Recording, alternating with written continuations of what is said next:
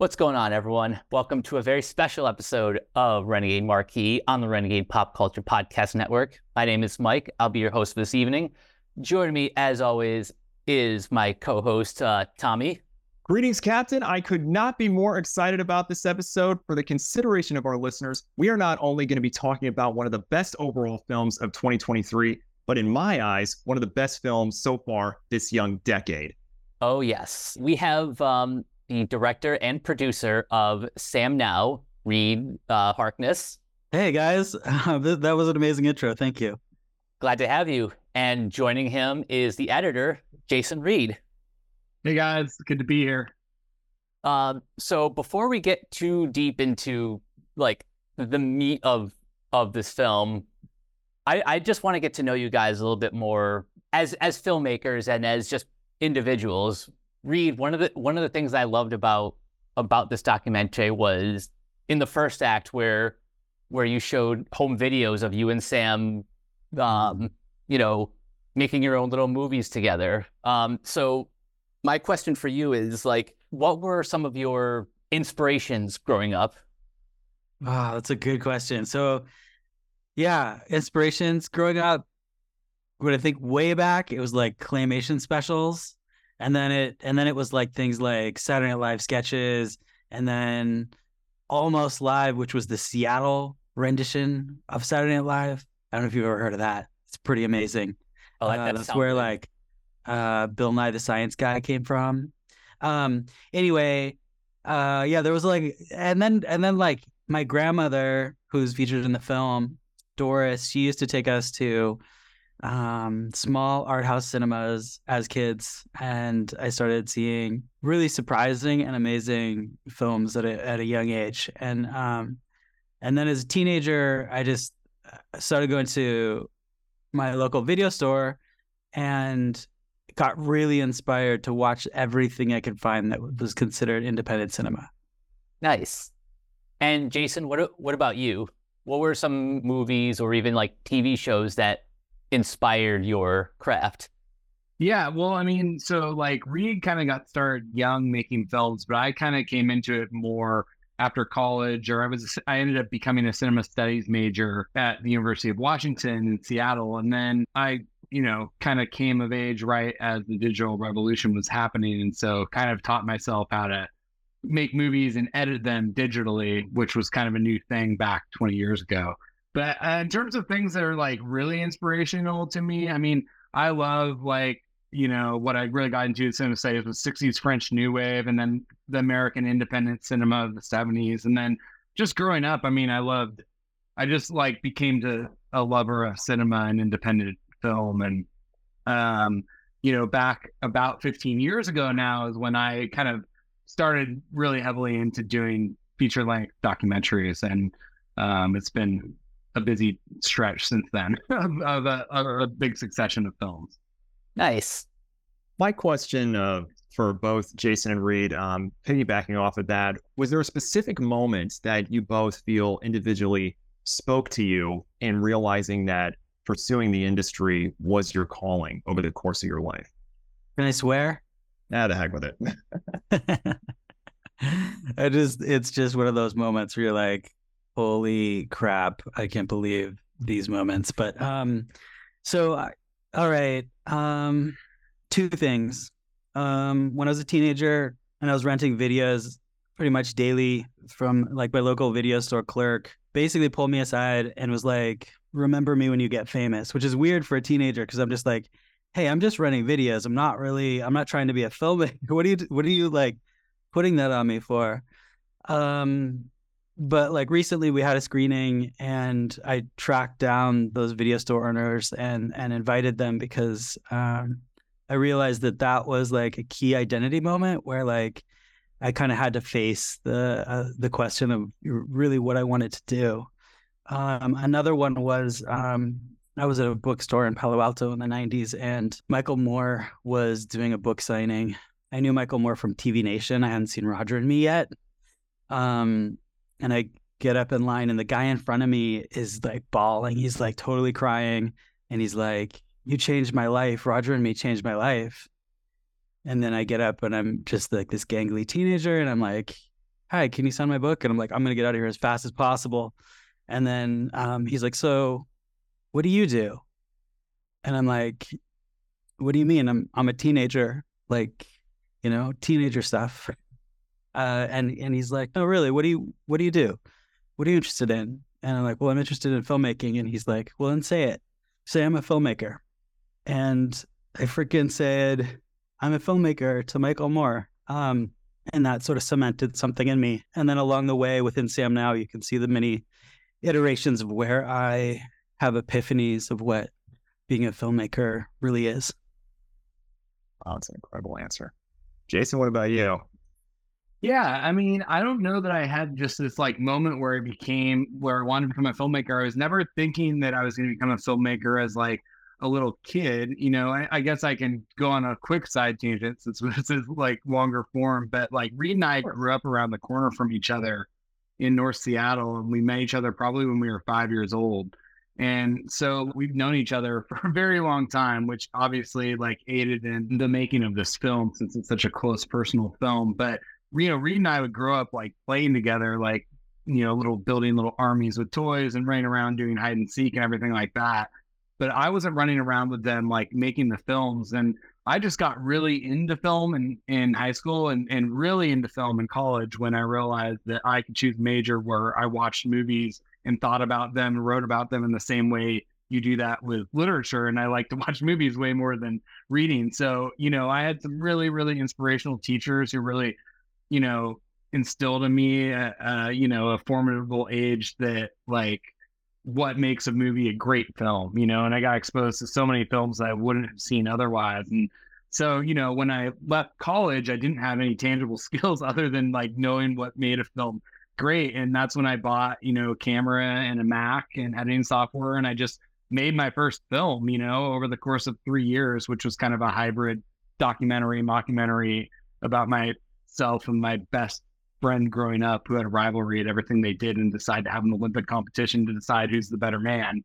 And so, I kind of just fell into it making that. And then out of that, I got my first job editing. And then a few years later, I made my first 2 feature-length documentaries. And I think through both those projects, I saw the power of film and particularly the power of documentary and the stories you can tell and the impact that you can have telling these stories. And, that was 15 years ago. And now I've made a whole series of documentary features, a lot of which, like I am with Sam Now, I'm the producer and editor, one of 2 editors on. So I find that the editing of documentaries is like the best puzzle you can ever do. It's just like, so especially with a film with 25 years of footage such as Sam Now.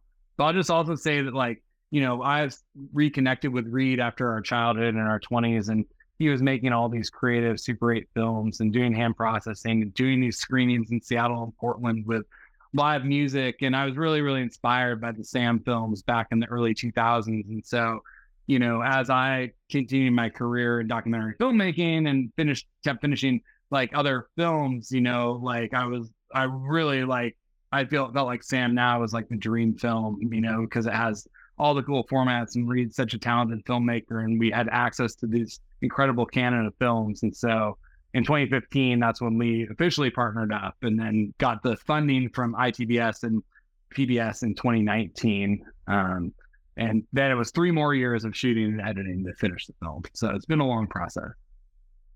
Nice. Just going back to what you said about editing, this isn't so much a question, just an observation that I think out of all the film genres, documentary is probably the one where the editor is kind of more so than others, like the driving force of documentary filmmaking. Wouldn't you agree?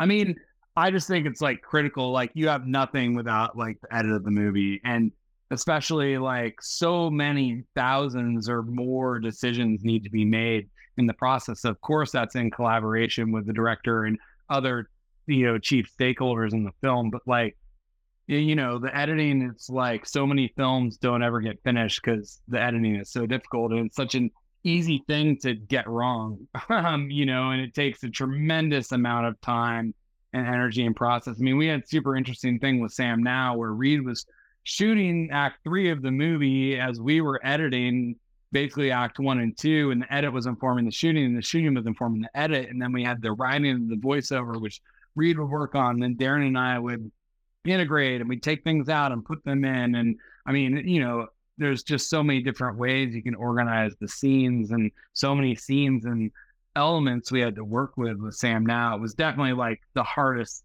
editing puzzle ever. And we, Darren Lund, I got to give a shout out, my editing partner on this film and all the other films we've done over the last 15 years. I mean, we really needed two of us working full time, along with Reid working, on, having like a separate script that he was updating, and that was informing stuff for us to do. We were doing experimental things. So, I mean, it's definitely like, as opposed to a narrative film where you just have a screenplay and you have takes.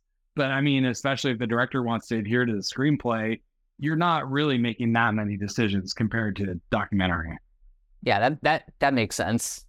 Was there a specific structure, as you were, to piggyback off of your answer there, Jason, was there a specific structure that you ultimately decided to go down as far as what eventually became the 87-minute feature?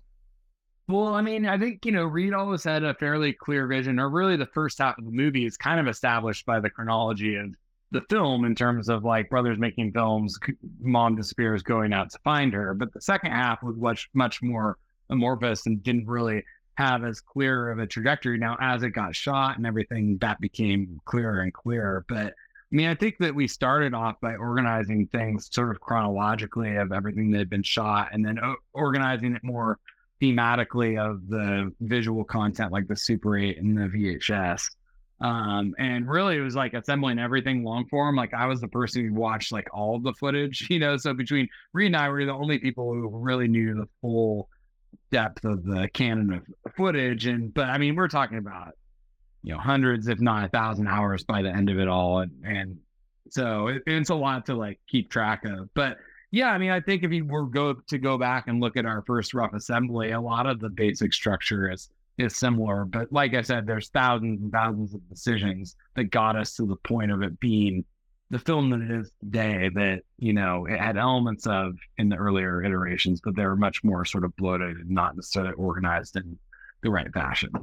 Absolutely. I'll ask you this, Jason. With your career centered around documentary style filmmaking so far, is there something that you had taken with you, something that may have spoken to you in the past and that you were able to bring to the table in your abilities on editing this project?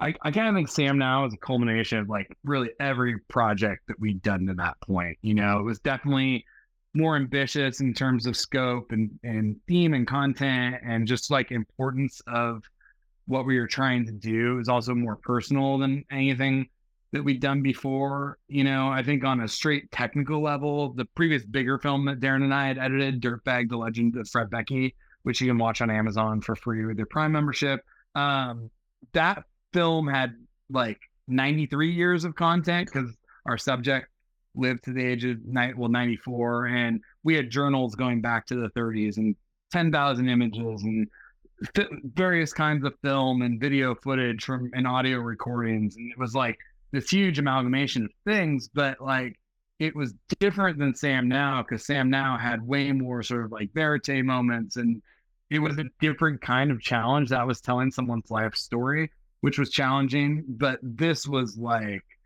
I don't know, there was just so much more involved and so much care and precision in the edit that we need, and just things we had to be aware of. And it was just a lot more complicated, and it took probably twice as long. And we're talking 3 years of full time between Darren and I editing, outside of, 4 years of kind of prep work in the background before that. So it's, it was a big lift.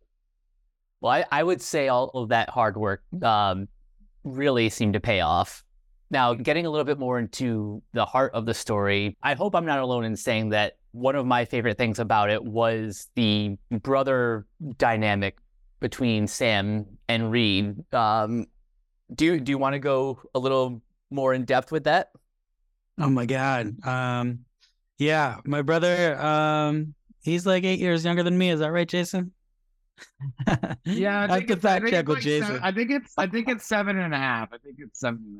But yeah, Jason became like this amazing, like imagine you have your own like personal Wikipedia or something. Like Jason like immersed himself in like all the content, and there was points where it'd be like, you know, that shot where there's like a red flower in the background, and like Jared's kind of walking off, and he'd be like, oh yeah, I think that's on the Jared 5 timeline, so yeah, it's like 3 hours and 42 minutes in. That kind of stuff. Yeah, so Sam and I, one of the complexities of the edit, I think, is to do with really upholding the vision of storytelling. And, that was on me. I had a conversation with Sam about being involved in the edit as we started to get into true editing. And he declined, but he sort of put this, he put me to the test. He said, I trust you to tell this story, but it's got to come from you. So what I heard from that was that like I really had to uphold this language that we had learned together through our whole lives. And when I say that, I'm talking about like, how did we learn to play together? How did we learn to communicate? When did we realize that we could share emotions safely? All of these things are building blocks in the story, but it's also informing like every edit decision, because authenticity became like so essential. Basically, I believe truth doesn't lie in the most accurate documentation, but in searching for what is true. For me, like as storyteller, I have to find the thing that is true to me and my relationship with Sam. So that became like a really big mantra. How do I do that? And there's certain things where it's like, hey, it would be a whole lot easier if we just explain this in a certain way where, the conversation about how about the Blue Panther finds his mom ends in, something like Sam saying, hey, I think that's a great idea. Let's do it. But like really what he said was just one word. And it was like, yeah, which is how teenage boys talk. And I had to hold on to a lot of those like values, just making sure that everything in the movie held up to what I know and what I know with my brother. I like what you said about authenticity, which I've always found more valuable in film, whether it's narrative or documentary. For me, it's more important to be authentic than to be accurate, because it's about getting to the heart of the story, not just getting all the facts right. Yeah, exactly. And there's moments of like where we jump around in time a little bit in the third act in order to tell the story effectively. And also, I think it's more authentic to understand the story in the order that we have it than it is if it were to like go in like exact proper chronology. But yeah, regarding my relationship with my brother, it's really interesting. It's like we're really tight. And at the same time, like the movie making like kind of pulled us together. It was like an original, like this is something that we bond over making movies together. And then as it got into like deeper layers of like family hurt and trauma, that started to become like a symbol of like, okay, this means abandonment problems and means like we have to talk about my mom again and all this kind of heavy weight. So I think we dealt with it pretty well at the end of the movie. But it's been a process. And like one of the things that was really valuable to production and continued filming with Sam was that we made a pact to hang out at least as much off camera as we were on camera or with a camera around, or even talking about the making of the movie. As you guys understand, there's a heck of a lot of talking about making movies before you actually shoot or do things, So Absolutely. we made that rule, and I think that was really helpful as a exit strategy. Like we we weren't left just like, how do we do this now? We still have a lot of connection, and he had a really great time on the release of the movie, coming out to Q&As, and we would just like hang out in New York and do fun stuff. So it was generally a good time, and it was like it's also amazing to see like how my family's kind of rallied around the movie, and kind of like, they'll like represent, and then also there's just different layers of like understanding that starts to happen. I'm glad to hear that about your family, especially how this film ends. It ends on a actually positive note. Now I'll piggyback by saying that genuinity. We were talking, Reid, before you came on. That light at the end of the tunnel. It's like it provides that feeling that whatever it is that somebody may be going through, that there is that hope and optimism at the end of the day, no matter what somebody may be going through. And you were talking earlier about that genuinity with the language of like, yeah, it just really adds that, it really elevates the power behind the story. And it's just incredible, the power that you've created on that front. Thanks, Tommy. Welcome. Yeah. I feel like there's something about fiction here that is, I don't know, what the popular belief is, but my feeling is like within this story, something that's so beautiful and it's such a good document is that I'm able to capture our reality to an extent and our fiction to an extent. Like I have these layers of what is going on in our fictional worlds happening at the same time as layers of what's going on in our real, family worlds. And I think that those things work really amazing together, almost sort of revolve around each other. And, in One Light, the movie is about questioning escapism and ways in which we have defense mechanisms, avoidance for all characters, and then also ways in which we face things and lean into the really hard shit. 100%. And it's so fascinating because everybody deals with particular situations so differently, and that when one has the ability to look back and really see like how they can move forward, and in the sense of such a coping mechanism, whatever said case may be, and then but really take that chance to move forward and with whatever cycle that they may be going through. We don't want to confront it, but we won't, when one really can take a good hard look at themselves and not avoid something in the sense of being unable to move forward, but they can genuinely, and that's what I love about this documentary, is the genuinity behind that they can genuinely look at themselves and say, they're ready. Yeah, that's something that doesn't necessarily come overnight, right? Like, and in the story, that was a big revelation, was like, hey, maybe Sam won't make these connections until many years later. And that's where it's like, okay, because it's my family, they're not going anywhere. And I can use what I would call patient filmmaking. Absolutely. And that simple moment, for example, in the third act, when he's in his house, he's leaning on the counter and just looking around before walking out the door.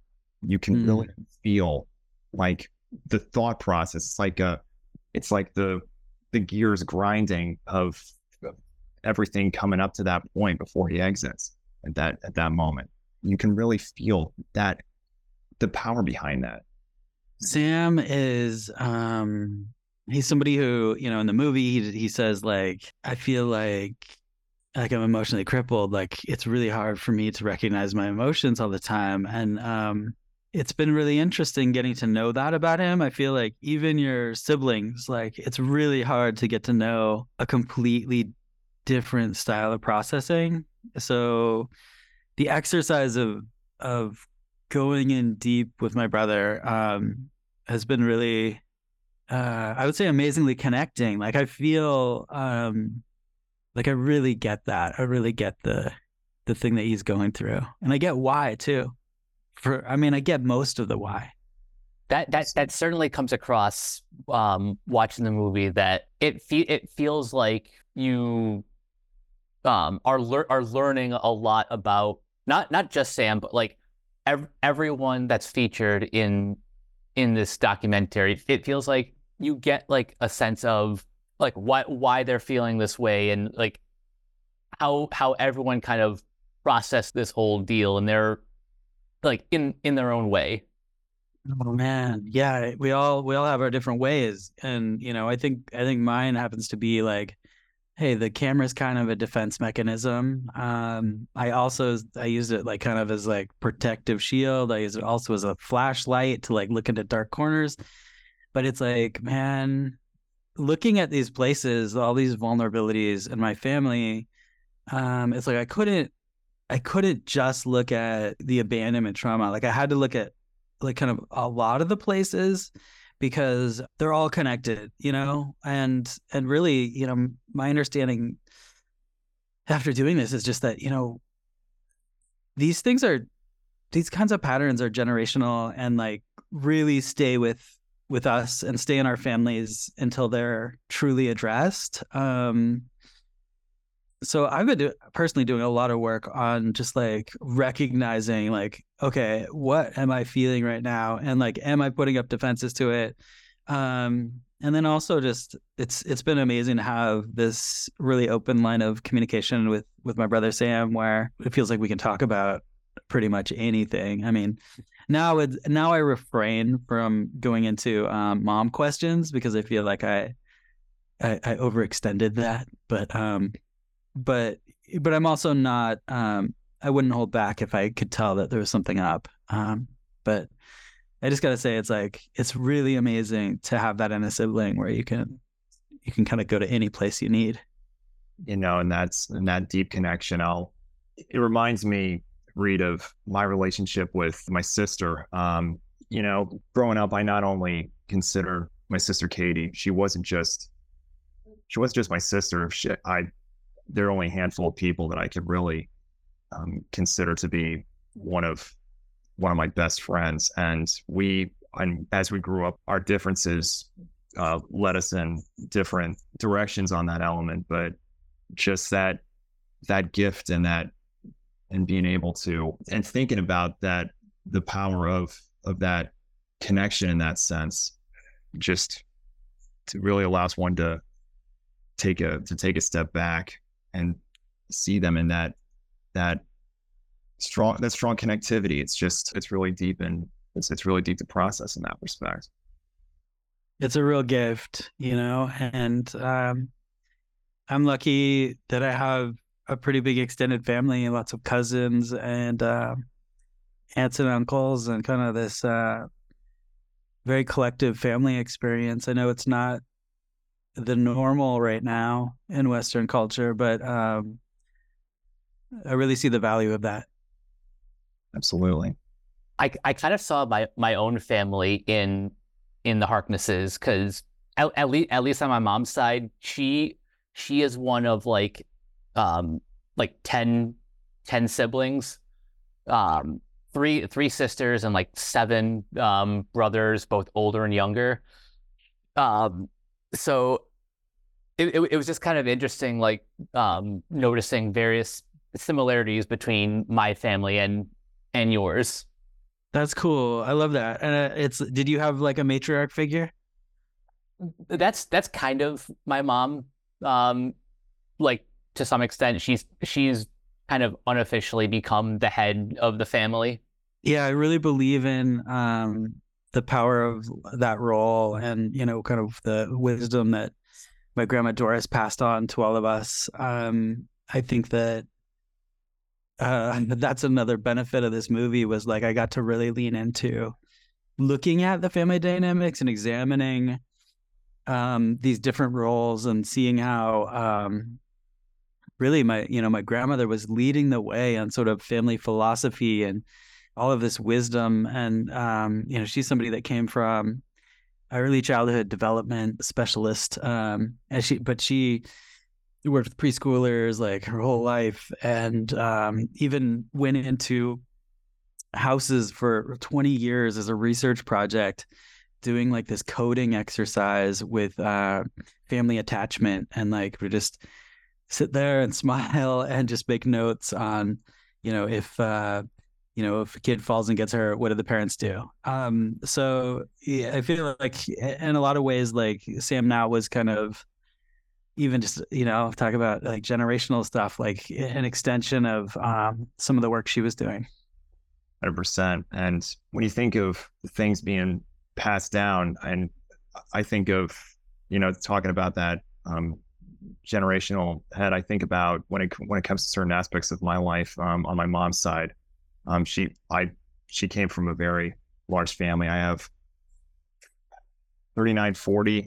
Forgive me for not knowing the exact number. So if any member of the Trump family is listening to this, I apologize. My brain is freezing up a bit, but I have about 40 first cousins on my mom's side of the family, and the David and Mary DeTremp were the ones who oversaw my mom's side of the family. And when I think of my mom in that sense, and and that certain things being passed down, overlooked, and particular sense of wisdom, and even though my grandparents are no longer on earth, I think to myself in various instances, what would they say to me today? But at the same time, just having that confidence and being able to move forward in that respect. Yeah, it's so much, going back to that connectivity and the power of speaking to the viewer, Reid.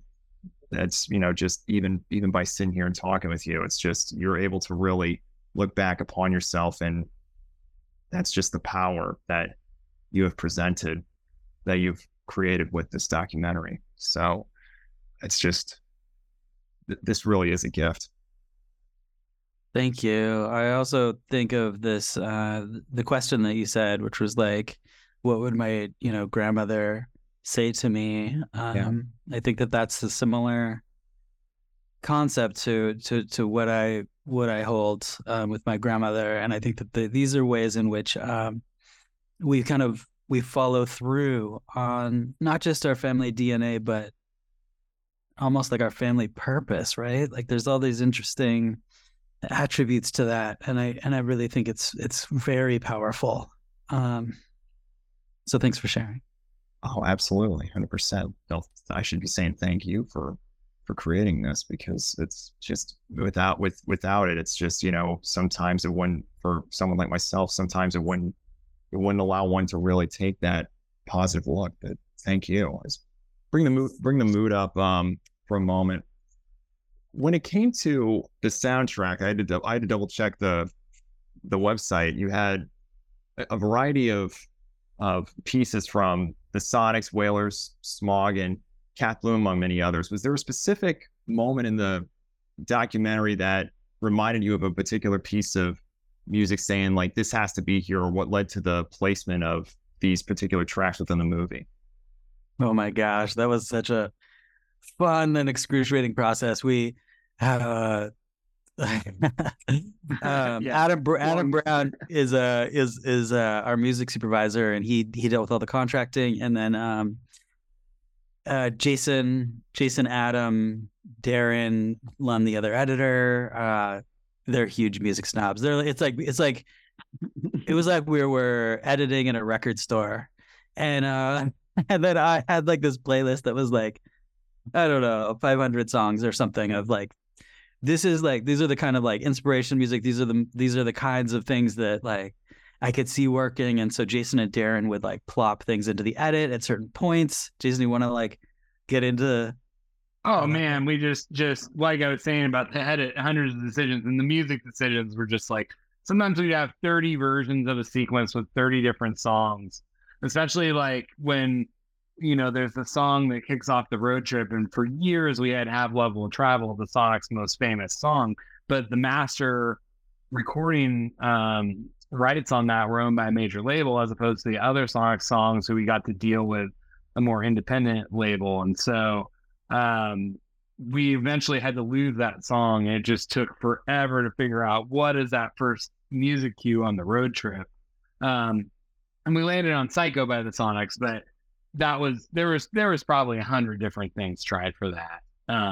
And similarly, we had like wish list things like Velvet Underground songs, and things like that we wish that we could get, but we quickly realized that they were not going to be on the PBS budget. And we were lucky enough that everybody who licensed us music agreed to do it at the same level, which was affordable to our budget. So yeah, I mean, it was a big process though. And like we all have really strong music opinions, like me, Adam, Darren, and Reid. And so one of us would like fall in love with something, and then we'd present it to the other people, and like, nope, that doesn't work. And it's like, all right, you just gotta just keep moving on until you find the right cues for the right spots. And some of them were just, they became very obvious the moment that we, put them in the cut. No, and if they were gettable tracks. If there's one thing I appreciate is a good soundtrack for any film, narrative, documentary, whatever. Hey, this is cool. So on the 8-hour, 21-minute inspiration playlist that I made, the first two songs, Dressed in Black by Teen Generate and DOA by Dead Moon, we are in the movie. Hey, that's really cool, isn't it? Those are the first two songs I put on there. That's cool. Yeah. Love that. And then going down, it's like, like the Sonics, like not very many songs later come in. So we did really push for music that was important to us. And the reason that the Sonics are important is because the Sonics are from the Pacific Northwest, mid 60s. Actually, early in the 60s, they really were like punk pioneers. They were poking their amplifiers with pins to get distortion before distortion existed. And I really believe that that movement, the Pacific Northwest sound in the 60s, is a way more potent and exciting sound than even the grunge era of the 90s. And one day when I was in my youth, and Sam was just a little guy, I was at a garage sale in our neighborhood in Seattle, same neighborhood as Jason. And I was going through a box of records, and I saw the Sonics Boom in there. And I knew that it was like valued at like $200. And I asked Sam for a quarter because it was priced at a quarter because I didn't have any money on me. And he's like, no, this is my quarter. And I was like, please, I'll pay you back. And he gave me the quarter. And when it came time to talk to the record company about using this, I told this story. I held up the LP, and I think that helped them warm up to working with us. Nice. Spectacular. I love moments like that. Special moments within the power of music that really hit close to home, and that special album, that special meaning. It's like when one of the most prized possessions within my mom's house is and I want to say this was before I want to say it was sometime before I was born. This the story behind the cassette of Andy Williams' Christmas Present, that special Christmas album. He was talking about, if I'm remembering this story correctly, Daddy was talking about Andy Williams. They went into a gas station. I can't remember where they were. And he purchased the cassette, picked it up, and they listened to it. And ever since then, that cassette has been, it's not the Christmas season unless you hear that Andy Williams sing Christmas Present at least once. And it has got to be off the cassette. Like, is the cassette still working? If only. I mean, obviously times have changed, but just being able to listen to that song and its special meaning to it. I mean, it's just incredible. And and the power behind moments like that. And of course, Mom's probably going to listen to this and say I got the story wrong, but those specific moments hold that special feeling. That special feeling once more. I love that. And that was the Sonics, the Wailers, those Pacific Northwest bands from the 60s. Like, I made mixtapes of all that. I would find the records and I would record them onto tape, and then we listened to them in my car as we were driving to locations to film our early Sam movies, the fiction movies that you see in the beginning of the film. Mm-hmm. Very nice. Yeah, but and the power behind combining music with that specific scene with any movie. It's just so powerful, and I love it. I agree with that.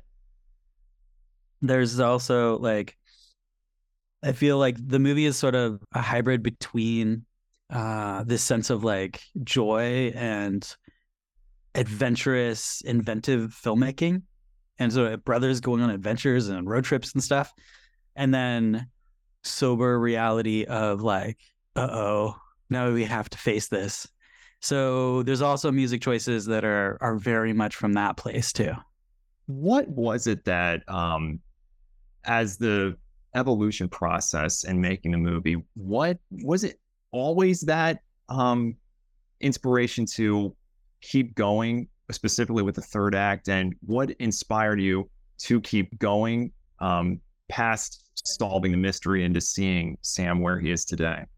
I felt very unresolved. I think that the movie, as it moves along, we have this sort of natural like adventure of like, we're going on a road trip, something's gonna happen, maybe something's gonna happen, and then something does happen, something really huge happens, and I guess we don't want to get into spoilers, but it's profound. And then we're like, okay, now what's gonna happen? And that's when it's like, oh, everything's kind of like falling back into like the normal from before, and it's like, what do I do about this? So at that moment I begin to realize that it's like I have a need to answer some of my burning questions. I have a need to like know more about this and why it's happening. And so the span of time that happens from that is to do a little bit with, I recognize that my brother's not really ready to face it. I recognize that Sam is not, he kind of just wants to like move on. And then other characters too, there's that quality too. Everyone just kind of was like, okay, great, let's move on. But I couldn't move on. It was something that was haunting me, and I felt compelled to stick with it. And that meant, some time, and meant, at certain points there was characters that didn't want to be filmed for periods of time, and then I'd come back and I'd be like, I want to continue this, and they'd say yes. Joyce was one of them. And then, it's both life and filmmaking, and wearing the hat of like, I'm a family member, wearing the hat of I'm a director trying to tell a story. And then you're in the edit room with like, your childhood friend, like trying to figure this all out. So it's a huge mix of things, it's a lot of humanity going into this particular kind of storytelling.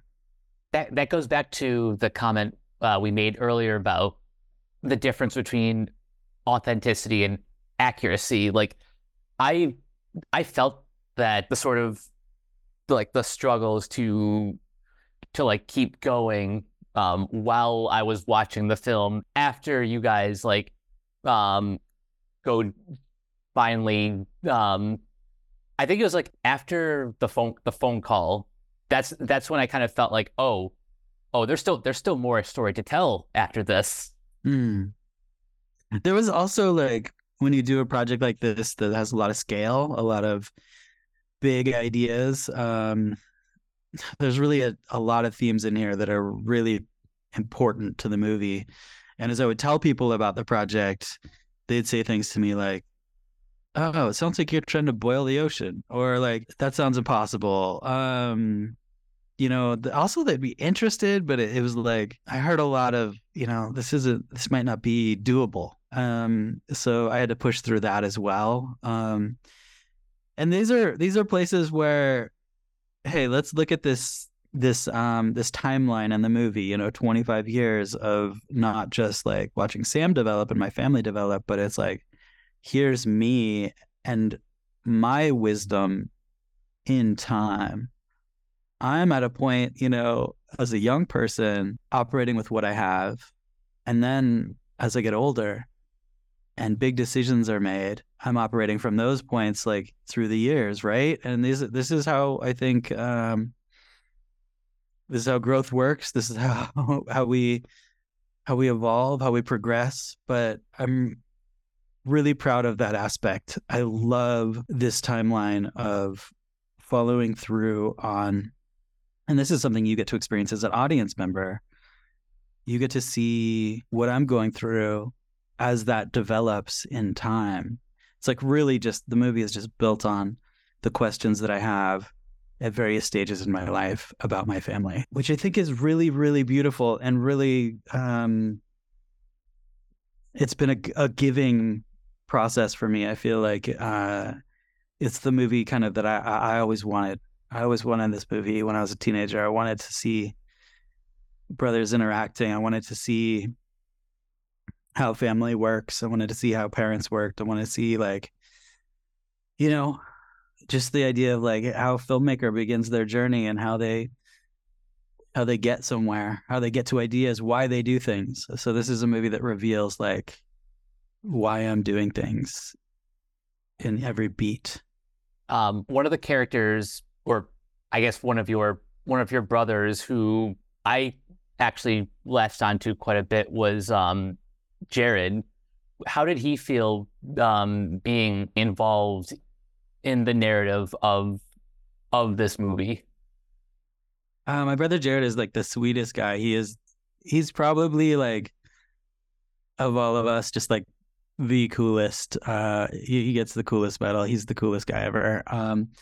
He is he's a DJ in Seattle, and he's also he works as an assistant at his old high school, Nova, where you see him in the movie, basically assisting kids that are struggling in class and helping them stay motivated. And I'm especially proud because there's that scene in the movie where I'm like telling Jared to write this letter to his mom, and I'm like pushing him to do it. And he's just like, no, I'm not going to do it. But I was like, come on, Jared, just do it. He's like, okay, fine. But I'm proud to be his brother, but also Jared is just such a good-hearted human. He's probably seen the movie more than any of my family members. He'll show up to screenings and watch it like every night if it's in town. He loves watching it, and he has things to say about it. He's got a different perspective than I do, but it's been really beautiful having conversations with him. And in the filming of it, I think the sort of depressed teen thing, I think that I think he was a little like, oh man, like like, why are you filming me? But I think now, especially with like where Sam gets in the movie, and Sam is like, basically honoring his depression and saying like, hey, that was actually a pretty good strategy you had. Like maybe you were more equipped than me. Like I think he really values, these sort of places that the movie gets to. And also there's a lot that doesn't get said in real life where the movie provoked people to talk, and I think he appreciates it. There's a line that Sam says where he's commenting on, how Jared was processing this all. He said like, what I thought was a weakness turned out to be a strength, and I think that's something that I really kind of honed in on, and I think that's just one of the important themes to take away from all this, is that you're not weak for showing your emotions. Never. I agree. I think that one of the things that I take away from the movie is that, Jared being visibly depressed and unmotivated and all these things that I'm a parent of 4 kids, and, all these things we really worry about with our kids. I think it was just an important stage in his life. I also recognize, Sam had to get by in the way he could, and his way was to hide from his emotions, escape, hang out with friends that were kind of, on the honor roll and into sports and doing things that he saw as positive. And I see that as a useful tool too. It's really complicated, and I know that this is true for a lot of families, most families. So it's just been a total honor to be able to do this with my family, and then also like with Jason, who is, I've known him since I was 5.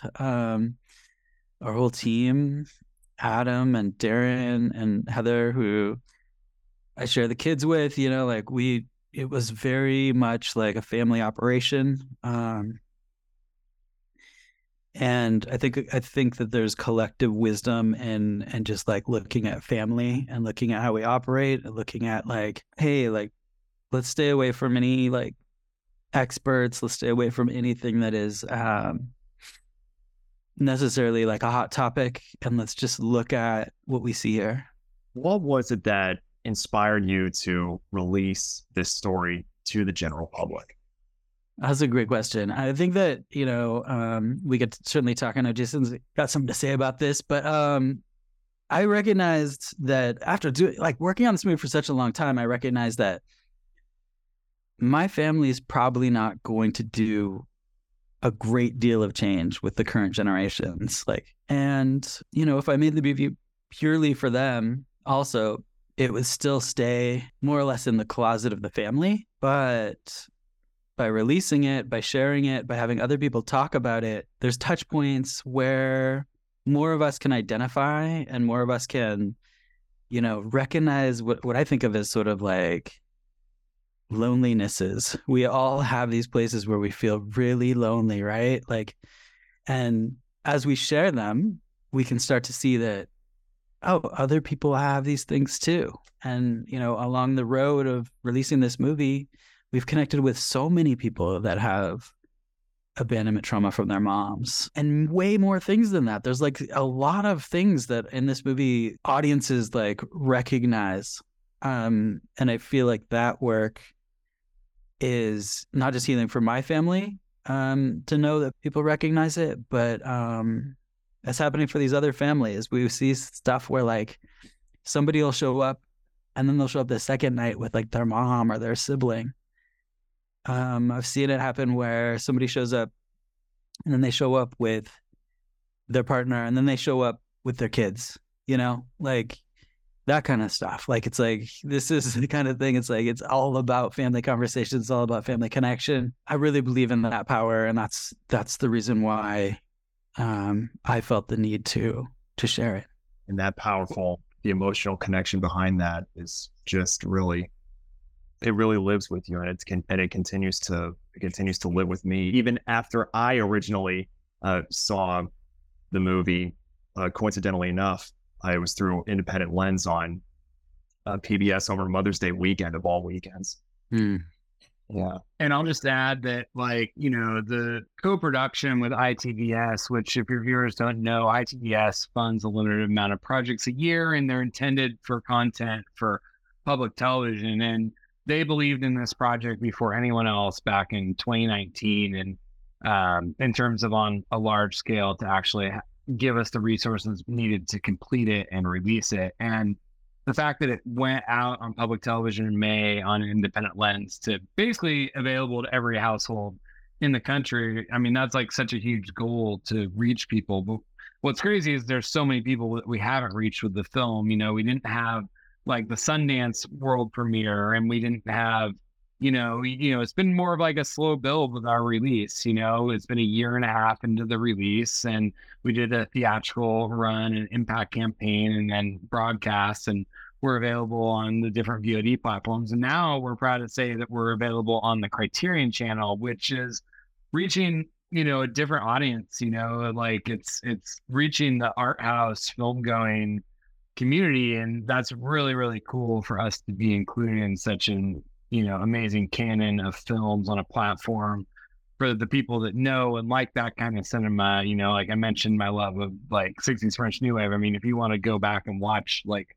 a lot of those films that are available streaming, then that's really, really special thing to have. And we feel honored to be on that platform, as well as honored to air it on PBS and Independent Lens. So, and by the way, we have a 99-cent rental special throughout the holidays on Amazon and Apple TV. So Prime Video. So if you want to watch the movie and you haven't seen it, you can see it for a very low barrier to entry, or get a Criterion subscription, which is only $100 for a year. So Worth every penny to our listeners. Take them up on that. It is worth it. Oh yeah, definitely agree with that. There is one final question I have. Now, one thing I put in my notes is that, like, one of the appeals of this story is how reality can sometimes be stranger than fiction. But is there any way you see a version of this story being told in like a narrative style? And and who I want to be careful with how I word this, but like who would you trust to tell the story if not like yourselves? Oh, I've actually been asked about that by people that were, considering just that. And I really feel like I'd want to be involved. I feel like I still have that same burning thing from Sam that's like, you have to tell it. And I'm sure there's people that could do it justice. I feel like I've put down a pretty good blueprint, but and I'm sure that there will be films that are made that reference this because it is packed. But to do this story, I would want to be involved. And I will say also that as I was over the years developing the movie, I went back and forth between maybe I should just use all this source material as really good notes for a scripted film. I didn't do that because I didn't think it would be as powerful as doing it this way. I really, as I talked about with like the garage rock music, I really believe in raw energy and getting to the heart of like what things are. So I wanted to put that all in. I wanted the rough stuff. I wanted the stuff that was like very much true to what I knew. And yeah, just also say like, man, I believed in the power of independent cinema like since I was like an early teenager, maybe even younger. I watched a lot of foreign films. I watched a lot of indie films, and this is an ode to all of that. I love that. I guess my last question is could be end on this thought. Despite what's defined by both the noun and verb in the dictionary, everyone, each individually, has their own respective definitions of support. So for both Jason and Reid, how would you each define what a support system is all about? And was there ever a time in your career where you felt as if you were able to deliver your best possible work because such support was what drove you to succeed? Wow. Go ahead, Jason. Great question. Wow. Well, I mean, I feel like on so many levels, well, family, that's obviously a big support system, but like just almost centered around this film, or at least my filmmaking world, like the people that I've collaborated with over the years has just been like such an amazing support system for everything it takes to put into this career and to put into making these projects that take so much from you, and with this film in particular, we had our sort of brain trust family with Reid and Heather and me and Adam and Darren and I have worked on everything together since our first feature-length doc, Sonicsgate, about how the Sonics were stolen from Seattle and moved to Oklahoma. You can watch it for free online. But yeah, I mean, like this family that we've built, and with like Reid and Heather. Well, Reid and I, from our friendship, from our whole childhood and everything, that and my relationship with the Harkness family. I mean, that's one thing, but just sort of like what we all sort of went through in the making of this movie, particularly from 2019 to present. And, you know, you finish a movie and then it's another year and a half in our case to take us to the point where we're actually on a streaming network and we're, you know, doing an awards push. But that's a really, really long time after a really, really long time of, you know, making the movie and all those creative decisions. And then there's just like hundreds and hundreds of business decisions or more that happen after you finish the movie, from where you want to premiere to how you want to distribute the movie, and every decision about every bit of marketing around the movie. And you can imagine that with the personal nature of this project, like, and with the personalities of Reid and I and other people on our team, it's just like, oh my God, it's like we're all so so like obsessed with making the absolute like right decisions on every single aspect of this. And that's the cool thing about us being these independent filmmakers, is that we get to, especially with the path that we did with this film, we literally have gotten to make every decision for the movie. And it's different than the filmmakers who just sell their movie or have it paid for by the streamers. It's just, but it's a lot more work. So I would say, you know, like, just, I burned out really heavily this summer on the project and everything we'd done. You know, we got through all the different releases, and I really had to lean heavy on the rest of the team, where I'm used to being the producer, sort of leading the ship. I had to take a back seat, and I think all of us at different points in the process had that. But I really, really had to lean hard, both emotionally and just to like get through to the point where we can be doing what we're doing, which is doing one final round with the film to build awareness and just, you know, just to finish off like what we started and make sure the film's out as widely as possible. So, you know, I mean, I think support network and creative endeavors, as well as in life and in family, is like so critical. And I'm really grateful for the team that we have on this project and how we've supported each other and held each other up when the other people have needed it. Me too, Jason. I'm really appreciative for the, you know, I brought Jason in mostly out of trust, that, you know, we would be going into some really vulnerable space. And I think that was the right kind of thinking for a project like this. But what was your question originally, Michael? The question I had, or the question that Tommy had, was like, how would you define support for any creative endeavor? Yeah. And was there ever a time in your career where you felt you were able to deliver your best possible work because such support was what ended up driving you to succeed? Ah, man. Okay. So ITV's Open Call is an interesting story. We submitted twice a year to that for 5 cycles. So like, and we got in every time. We got into their final round every time. Random people, they have like a whole crew of judges who partner up and like pick your project out of the pile. Every time we were getting into the final round. And then every time at the end, we weren't getting the funding. So we were just redrafting our 15-minute work sample and our writing and thinking about it, and what is the sort of thrust of the story, and what is the thing that's like really going to get people to think about the movie. Strangely, that little bit of rejection therapy was useful as a motivator, you know, like helped me like really think about the story, think about like what we were delivering, thinking about the themes.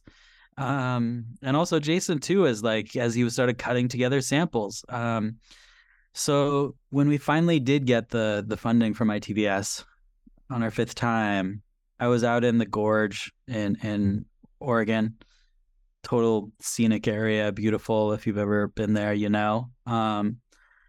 And I was shooting something. I was on set. I was shooting something. I was like setting up the camera. We had our subject there. I got the call. I was like, it's Dave Eisenberg. It's like the guy. I have to answer this call right now. I answer the call and he's like, Reid, are you in a good place right now? And I was like, yeah. And he's like, you're funded. And I was just like, oh my God.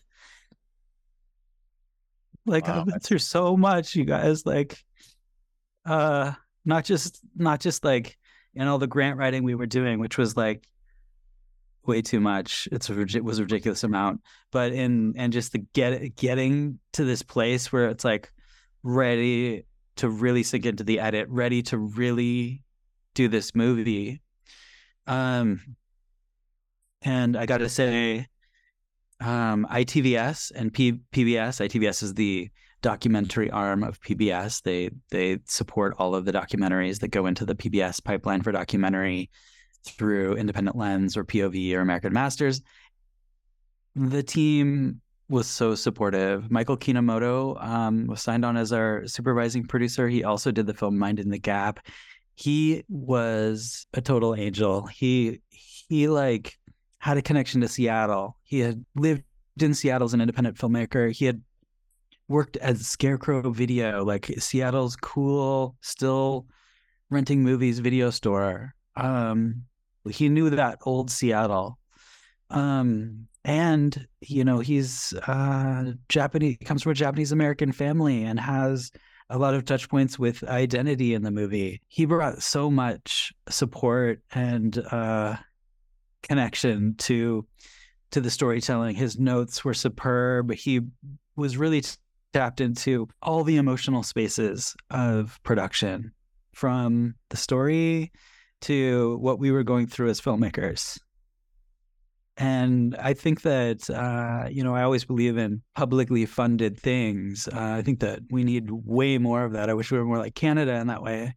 But this is a space still where there's a lot of really good support. If you can get into that system, I think it's so valuable. Right now, we're living in a world where, algorithms are what's making things happen. And I don't like that. I don't think that's truly independent. I think that ITVS is still a place where they foster true independent work.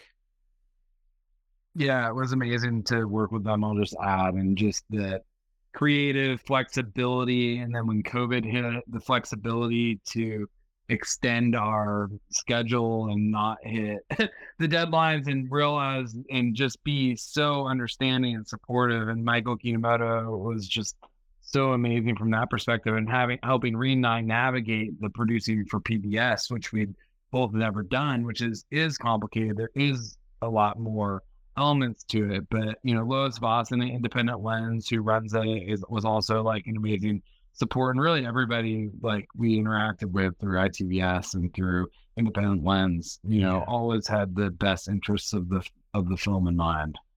Nobody pushed us away from the vision of the project as I saw it, and I think that's something really important for filmmakers to know. 100%. Absolutely. Yeah, once again, congratulations on everything you guys have accomplished with this movie, and I'm hoping for the best for award season.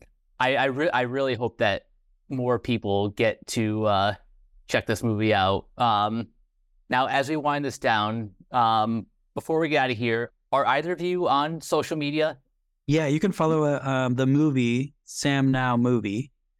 And then me, it's at Reid Harkness. Jason is at Jason Reid.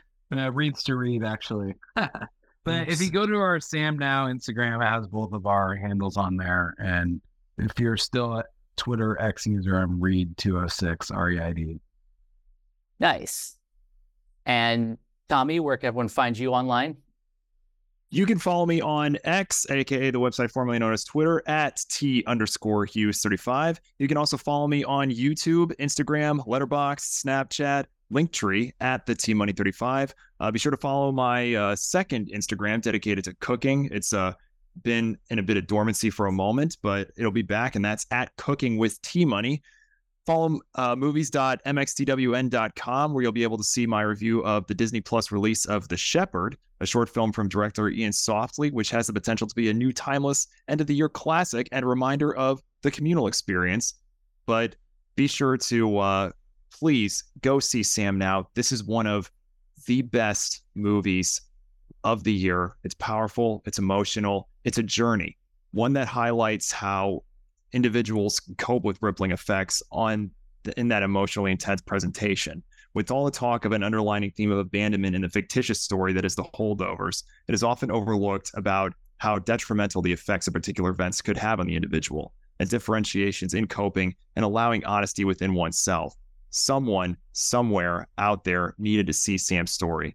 I cannot applaud Reid, Jason, and the entire crew enough for sharing Sam's story to the masses. Bravo to the two of you. Couldn't have said it Thank you, better guys. myself. Thank you guys so much, both of you. Wonderful. It's been really good talking to you. Yeah, great talking to you guys too. And you guys can follow me on various social media at Captain K42. You can check out my quick thoughts on letterboxd.com/CoachK42. And you can follow Renegade Pop Culture on Facebook and the platform formerly known as Twitter at Ren Pop Culture.